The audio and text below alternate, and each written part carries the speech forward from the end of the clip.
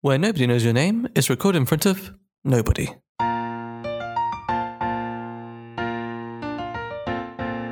Hello and welcome to Where Nobody Knows Your Name, a Cheers podcast.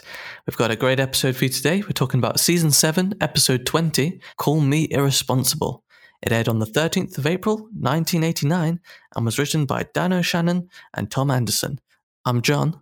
And I'm James, and I will call you irresponsible. How dare you, James? I rose to the challenge. It's, of course, named after the song, isn't it? Written in 1962 by Sammy Cahn and Jimmy Van Heusen. It was introduced in the film Papa's Delicate Condition in 1963, sung by Jackie Gleason, and it won an Oscar for Best Original Song. It was also a hit for Old Blue Eyes, Frankie Sinatra himself, in 1964.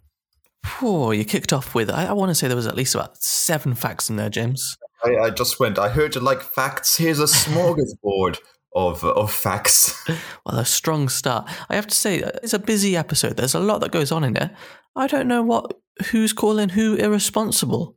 I have forgotten what this episode was about, and I'm sure we'll find out as the episode goes on. John and I went for brunch, and I was on the alcohol straight away.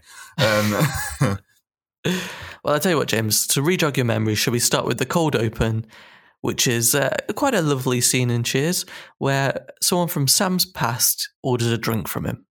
Yes, I did like this. It was, it felt nostalgic. It was nostalgic for Sam, but so effective that we felt the nostalgia also, which was nice. I'm not sure the character had a name, but I'm going to call her Mrs. Heckler. Her name was Marge Thornhill. Well, I'm going to call her Mrs. Heckler, because that's what she was. She used to heckle Sam all the time in his baseball playing days. Initially, Sam doesn't recognise her, but then she starts giving him some of her old quips she used to shout at him from the stand. I went to every home game you ever played. Marge, there are a lot of people up in the stands there. Sure, but you got to remember me. I always sat right behind first base, 5 rows up, remember? I used to get there early so I could watch you warm up in the bullpen. I'm sorry. I know, you couldn't forget this. Hey, Malone, you pitch like my sister! Why don't you go home and make a dress? Was that you? Well, how have you been? Guys, I want you... Do the one where you say I couldn't get the ball across the plate if I drove it there in my car. As soon as he hears her say some of these lines, he instantly recognises her. They sort of have a slight reminisce, and he says, "What can I get you to drink?" And he makes her drink up. What does she do, James? She heckles the drink, John.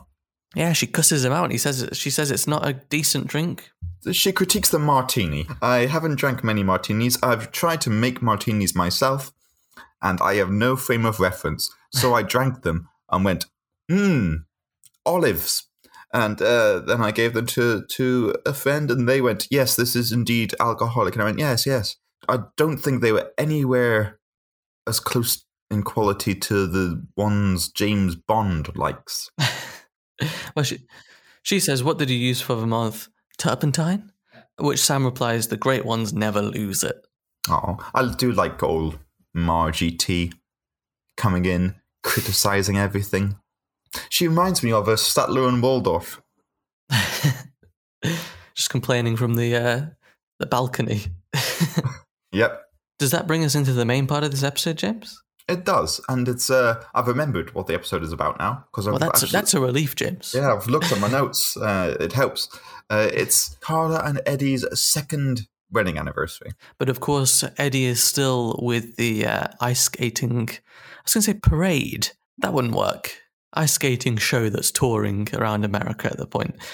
So he's not going to be back for their anniversary to celebrate. But Carla, that's not going to stop him. Carla's expecting a big present to come by to show his gesture of love to her. Yes, and it wouldn't be Cheers if everything went to plan. So, the clock's ticking and Eddie's not delivering.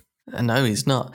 But she's quite vocal about this. She says that she's expecting a big surprise and tells everyone in the bar that Eddie's going to send her something.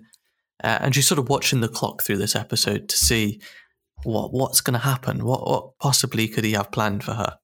Yeah, and that's the main plot, but there's at least 2 other plots going on. Yeah, I mean, I think it's interesting because you say that's the main plot. I think it was, but I think it's the one which I probably had the least investment in. Which one did you have the most investment in? I think probably the gambling one, but also... I love a bit of gambling. Hey! The Cranes. I also had quite a bit of an investment in that. I liked the Cranes and Norm's previous episodes together. Yeah. So a continuation of that was very welcome. What should we start with? I think the gambling, because it's a longer arc, isn't it? Sam starts a basketball pool. He's saying, place your bets, people. Here's a square, a grid, an analog spreadsheet, if you will. And he says, place your bets on what the score will be within each quarter. Winner gets the takings.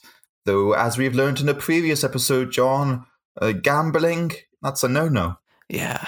It seems to be getting quite a bit of traction. Everyone wants to get a little bit of a stake in the pool. They fancy their luck. But Rebecca gets sort of a whiff of this and says to Sam, we've had this conversation before. And Sam says, it's not gambling. It's just a game. It's a game. We're playing something like Mega Tic-Tac-Toe or something. It's a great scene. This? Oh, no, thanks. This is not gambling. This is a game. Haven't you ever heard of Championship Tic-Tac-Toe? It's a great game. Who's next here? Me. All right. It's my turn. And I will take this square here. And, by the way, Sam, here's that $5 I owe you.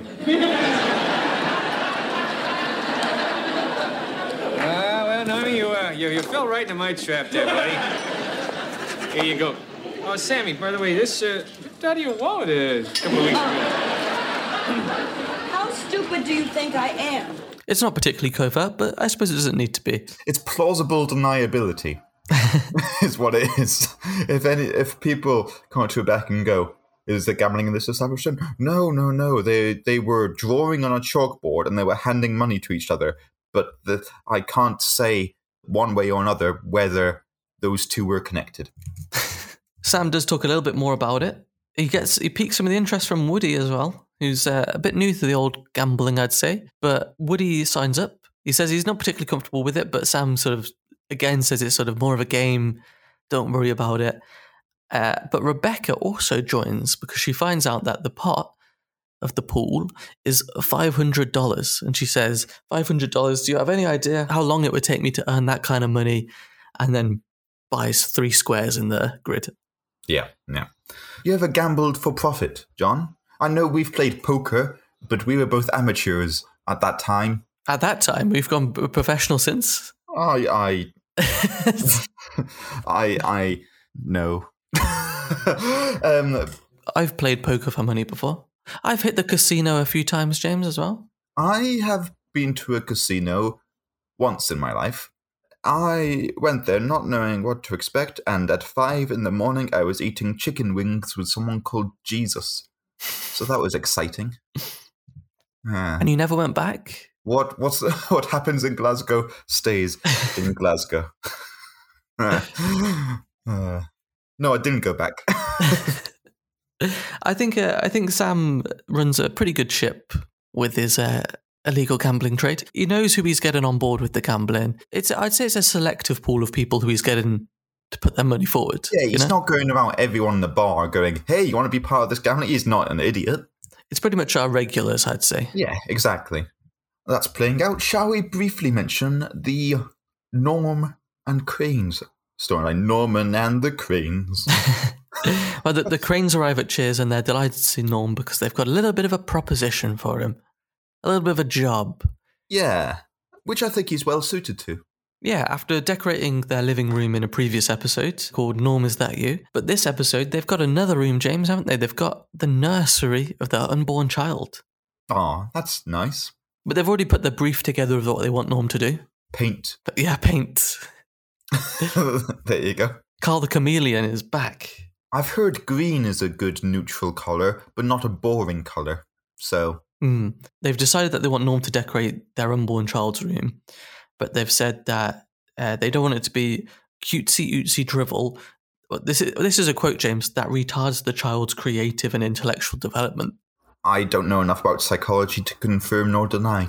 I'm not sure if you could still say that term as a doctor nowadays. I mean, it means too slow. Yeah, I know, but I don't think the phrase has aged well. There has been a lot of negative semantics about it because it's been used as a noun to describe people with learning or social disorders, hasn't it? But what they do say is they don't want to cram sexual identity down the baby's throat, and they want a neutral room that's sexually neutral.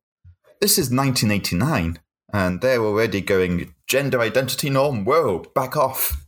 Was the norm there Norm's name, or was it Norm as in norms?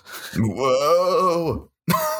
Yeah, both. Yeah, so I thought that was interesting. To me, this sets up quite an interesting plot. I don't think the episode fully capitalizes on the plot. I was quite excited to see a Norm-centered episode, but I don't think it really turned out to be that. But I did really enjoy this little scene. It was interesting, and I like how it comes back to it. Let's talk about what happens, and then we'll go back to the gambling, because I think it's juicier. Norm comes with a palette, doesn't he? A little Rolodex of Dulux paint charts. Yes, that's a sentence. And they don't want any of it. No, they don't like any of his suggestions. But we don't hear much else from this story beyond that. They buy a lovely pint for Norm to ask him to do the job. But I suppose the main arc of this is just to sort of carry forward the story of them being budding parents and being sort of conscious and maybe a bit academic about their child's development. But we don't hear much else from this story besides that, I'd say. No, we just... Norm, can you make something as grey and dull as possible? All right, do we know if it's going to be a boy or a girl? We are not going to cram sexual identity down our baby's throat. So, naturally, the world should be sexually neutral. Great. Fine, I can do that. When I'm finished, your kid won't have a clue what sex it is. They do say as well that their child will receive affection from parental embrace administered at generously scheduled intervals. Yep. And I think that's probably the most of that's all we get from the Cranes this episode, I'd say. Should we get on to that juicy gambling you were talking about earlier, James? Juicy gambling, yes. Oh, I love, yes. Because the first game's over by this point, and we know who the winner of the first pool is. It's Woodrow. Yeah, it's Woody Boyd, the person who was least convinced about placing a bet. And initially, the other people... Cliff included, were like, well, how Woody's not going to take the money from his friends. And Sam says, I'll convince him, kind of thing. He doesn't need much convincing. Nope. He takes the money and he loves taking the money. Can't get enough of their money. Yeah, he starts singing and dancing. I'm in the money. It's not what he sings, but it's what he was thinking, wasn't it? Yeah, he starts gloating a bit. And Sam has to warn him a bit about this, about gloating and being a sore winner. I think sore winner's the phrase, isn't it? Yeah, just lacking any grace. Yeah, well, Sam says to him, there's a kind of tradition amongst gamblers, especially gamblers who want to stay alive, that you don't, dance and wave money around in front of people you just won it from. And Woody replies, can I sing? And this builds up a bit of a running pattern where Woody wins many a gamble in this episode. He does, yeah. It's a game of 4 quarters. Is that phrase? It's a game of 4 quarters, and Woody wins at least 2 of them. Yeah, and through this he has to learn how to be a gracious winner, because the next time he wins, it's the total reverse, where Sam has to say the only thing that people hit worse than a guy who gloats is the guy that stands there smug when they know that he's gloating on the inside. He's right. You're damned if you do and you're damned if you don't, James. So you should just go... Oh, or huh? There is what you do, if you've won $100, yeah? Yeah. I think you can probably, there weren't many people, you could probably buy a round, I reckon. Oh, yeah, you'd be down. A couple of pictures. You'd be down. You'd still be up at least $50. Oh, yeah. At least. By everyone who chipped in. Not if a crowd of, if a stag night or a bachelor party just walked in, you're not going to be, you guys. Oh, not one for the whole bar, just those 5 people who were sat there. Yeah. Easy. But Woody instead starts to count his money in clear view of everyone. But during his counting, he finds a little bit of a note on one of the dollars, James. Oh, yeah, this was disturbing, as is much of what happens in Cliff's life. Do you know what? I didn't think it was too disturbing. I think it was. The reason I think it's so disturbing is because Cliff is about 40 years old. And it's the fact that there's this, basically, it's a note from his mother, written on this dollar bill or whatever. And it's quite sweet, quite sentimental. I think the reason I find it disturbing is because it alludes to a kind of Freudian relationship quite often, doesn't it? Between Cliff and Ma. I thought this was very innocent. I thought this was a sweet little moment. It says, happy 30th birthday, Cliffy Bits. Sorry I didn't have time to shop. Love, Ma. And I thought, what a sweet thing for him to carry around in his wallet. Why would you carry it around in your wallet? I just, laminate it. Laminate it? I thought it's the equivalent of carrying a photo, I'd say. Oh, I carry no photo. Or a lucky penny. What is unfortunate, though, is obviously when everyone else in the bar finds this dollar, he's not going to get away with that lightly. And I was pleased to see Norm be the first person to make fun of him with this. Norm puts in a your mama joke, which we've not heard in Cheers, really. Dearest Norm, thanks for hanging out with my dorky son. You're a saint. Love, Ma Clavin. P.S. I'm writing this in the nude. My ma didn't write that. My ma's never been nude in her life. Classic Norm having a go at Cliff's ma. Cliff's mum, yeah. Making fun of him. I think Ma Clavin could take Norm. I think Ma Clavin's feisty. I know she is. We've seen her in a few episodes, definitely. Yeah, I think she'll fight dirty. Oh, Moonglow won't know what hit him. Yeah, exactly. Well, amongst all this gambling, James, we also get some of Carla's story develop as she's waiting and waiting for Eddie to send a present. Anything at this point. She's getting desperate. She's watching the clock. And eventually some lovely flowers arrive. And they say, happy second anniversary from your loving husband, Edward Lebec. And Carla throws them on the floor and she says, these aren't from Eddie. You guys sent them. I know they're not from Eddie because his name isn't Edward. His name is Guy. Guy, which is a type of butter. I think so. Like a lard. Like a lard. His real name is Lard. I once found in the fridge a nice block of what I thought was butter, and I was like, "Ooh, that'd go well on toast." No, it's just lard. Oh, yeah, just ghee. Just a lovely slice of ghee. But she throws those flowers on the floor. She says to all of them, "Eddie's going to send me a present. You'll all see." You'll all see.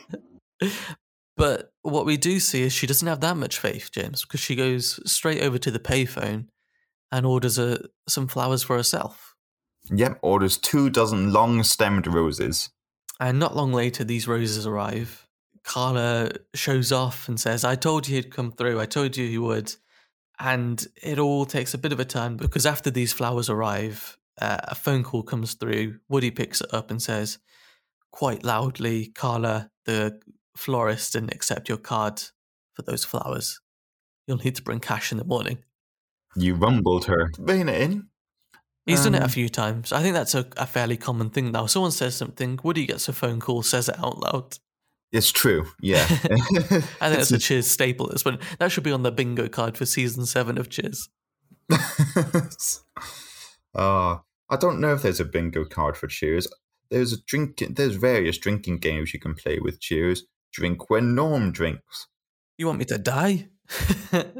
There's a comedian in the UK, Bill Bailey, and he played a drinking game to Dallas, which was drink when they drink. You know, and they drink whiskey or something. You know, it's rich families, and surprise, surprise, Dallas, and the game was drink when they drink. The episode that he attempted to do this with, it happened to be an episode where there was a gala, like a big society event. And he drank whenever anyone on screen drank, and he got sent to hospital. So we're saying drink responsibly, is what we're saying. Wow, luckily we didn't play that game with this episode. But I tell you what does happen in this episode, James. Not only do you have to drink responsibly, you also have to gamble responsibly. And that's what people learn the hard way here, because of this night, there is only 2 winners. Woody wins all the pools up until the end, when Rebecca wins. Yeah. And she's a bit of a sore loser with it, I'd say. Yeah, read when weep farm boy is her exact quote. And she's celebrating. And then the most Irish detective in the world comes in. Why is he the most Irish detective? Because his surname is McGuinness. Oh, what's his first name? Hamish? Patrick? Come on now. It's McGuinness. Get out of here. Well, he's an off-duty cop, and he gives Rebecca a bit of a stern talking to. I think he was looking for a bribe, if I'm honest. I'm Detective McGuinness, Boston Police Department. I'm off duty here, but for your sake, I really hope there isn't any gambling going on here. Gambling? No, sir. I earned this money. I'm a prostitute.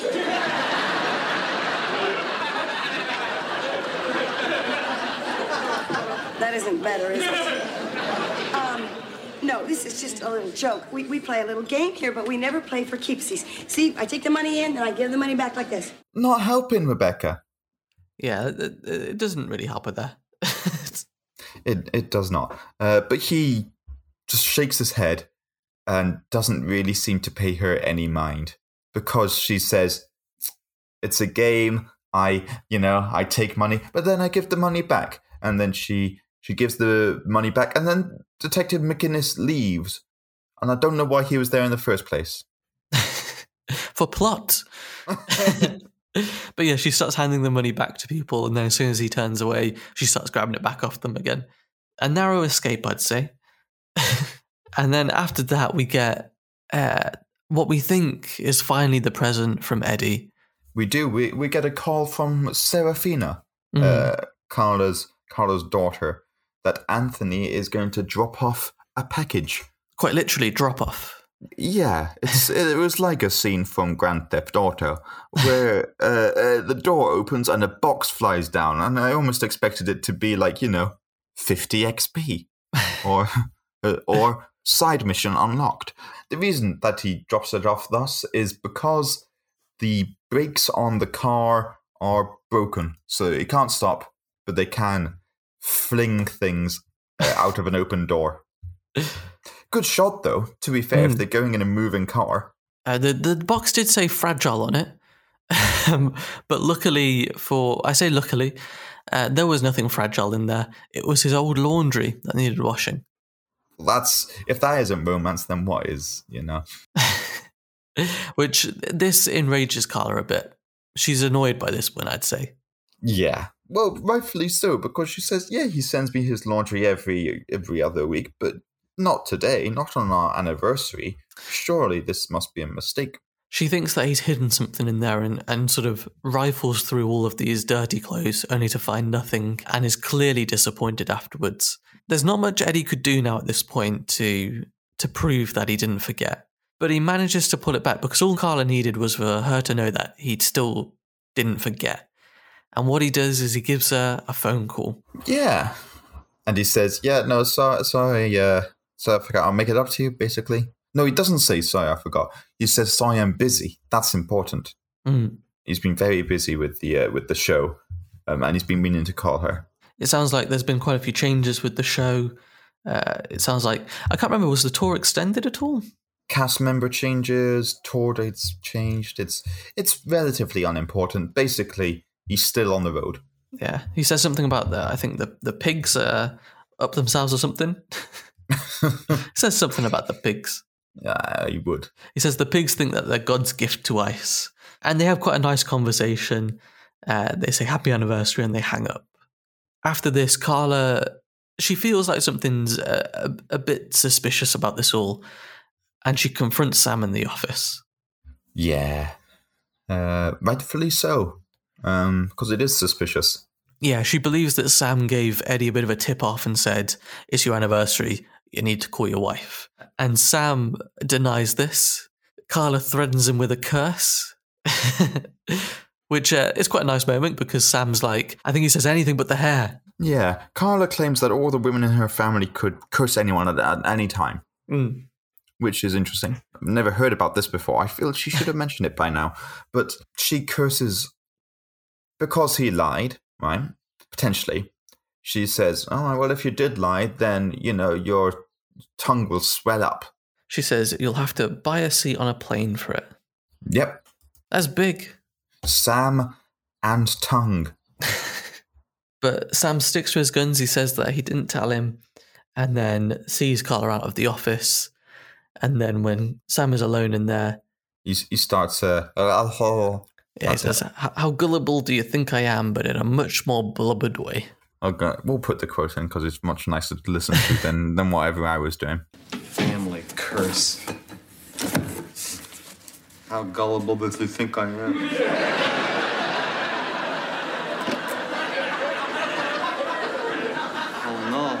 No, oh. Carla!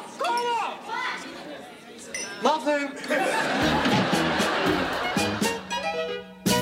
And that's how the episode ends. A nice end. A busy episode, I'd say, but a nice moments throughout.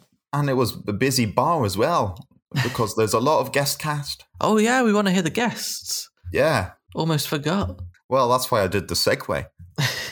We, of course, have Bebe Neuwirth as Dr. Lilith Sternin, Jay Thomas as Eddie Lebec, and Morgan Gilbert as Marge Thornhill. She also appeared in My Three Sons, The Dick Van Dyke Show as Millie, The Andy Griffith Show, The New Andy Griffith Show, Maude, Newhart, Murder, She Wrote, Blossom, Home Improvement, Picket Fences, Seinfeld, The Nanny, Modern Family, Grey's Anatomy, and many others.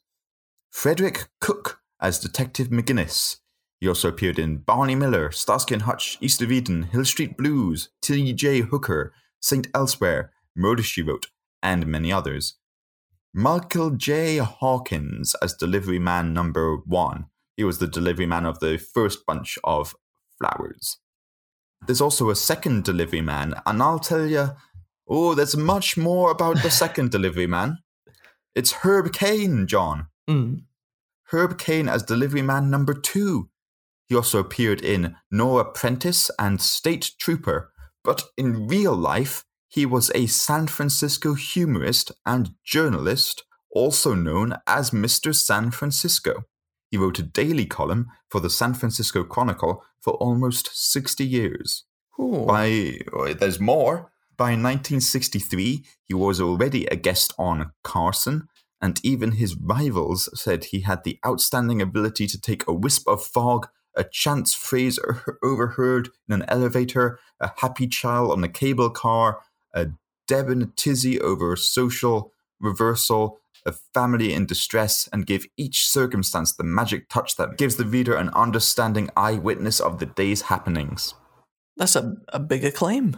Yeah, from his rivals as well. That's very nice. A special Pulitzer Prize was given just for him.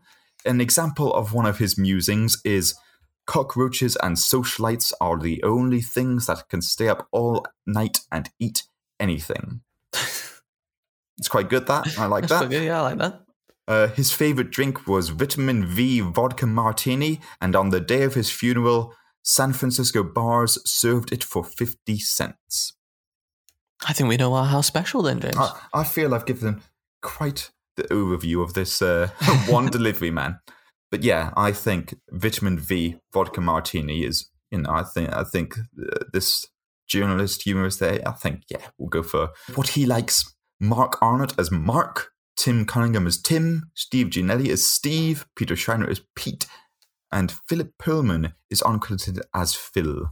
And a few of them were the gamblers, I'm sure. Yeah.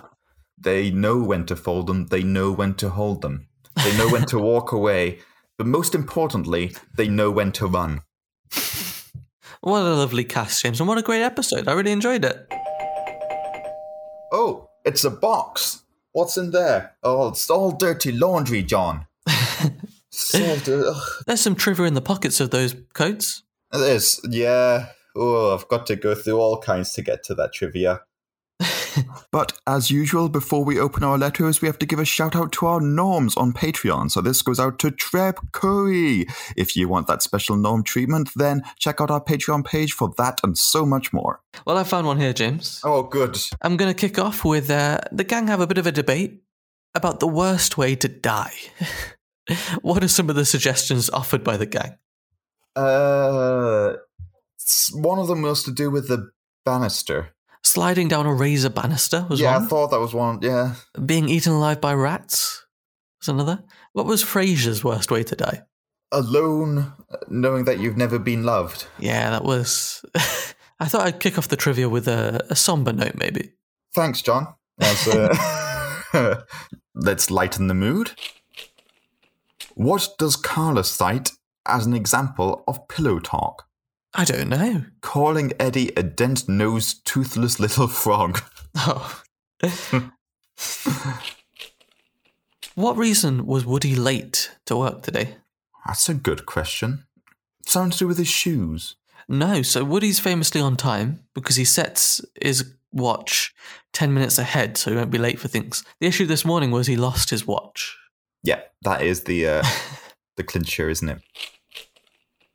Call Me Irresponsible was previously sung in another episode of Cheers. Which episode? Oh, I don't know. I feel like it would have... Did Lilith sing it? No. Did Diane sing it? No. Oh, who sang it? I'll give you a clue. They're a Sinatra fan. And it's not Al. Oh, was it old Coach? No, it was Nick in Season 3, Episode 9, An American Family. We haven't seen Nick for a long time. Yeah, he's off in Vegas doing his thing. Will that song be featuring in our Spotify playlist, James, I wonder? Oh, probably. In this episode, we find out that Norm's done a few nurseries before in his time. He recently did his sister-in-law's. But what style, what motif did they go for? What was the mural on the wall, James? Smurfs? Gummy bears rampant in a field of Smurfs. Ah. It sounds like a sort of surrealist painting. How long have Vera and Norm been married? 34 years. John, he's in his late 30s. 24 years. 18. Yeah. That's close, I think. They were high school sweethearts, got married after high school. 18 years. Yeah, well done. Quite rudely in this episode, Woody gets asked, why don't you tell us about one of your relatives who lost a body part in some farm equipment? How does Woody reply to this? He says, well, actually, my uncle, and then he mentions an uncle. No, he says, have I ever told you about my Aunt Lefty? Of course, Aunt Lefty. Ironically, she lost a toe. Lefty's just her actual name. It's not, but, I thought it'd be fun to fool you for a bit there.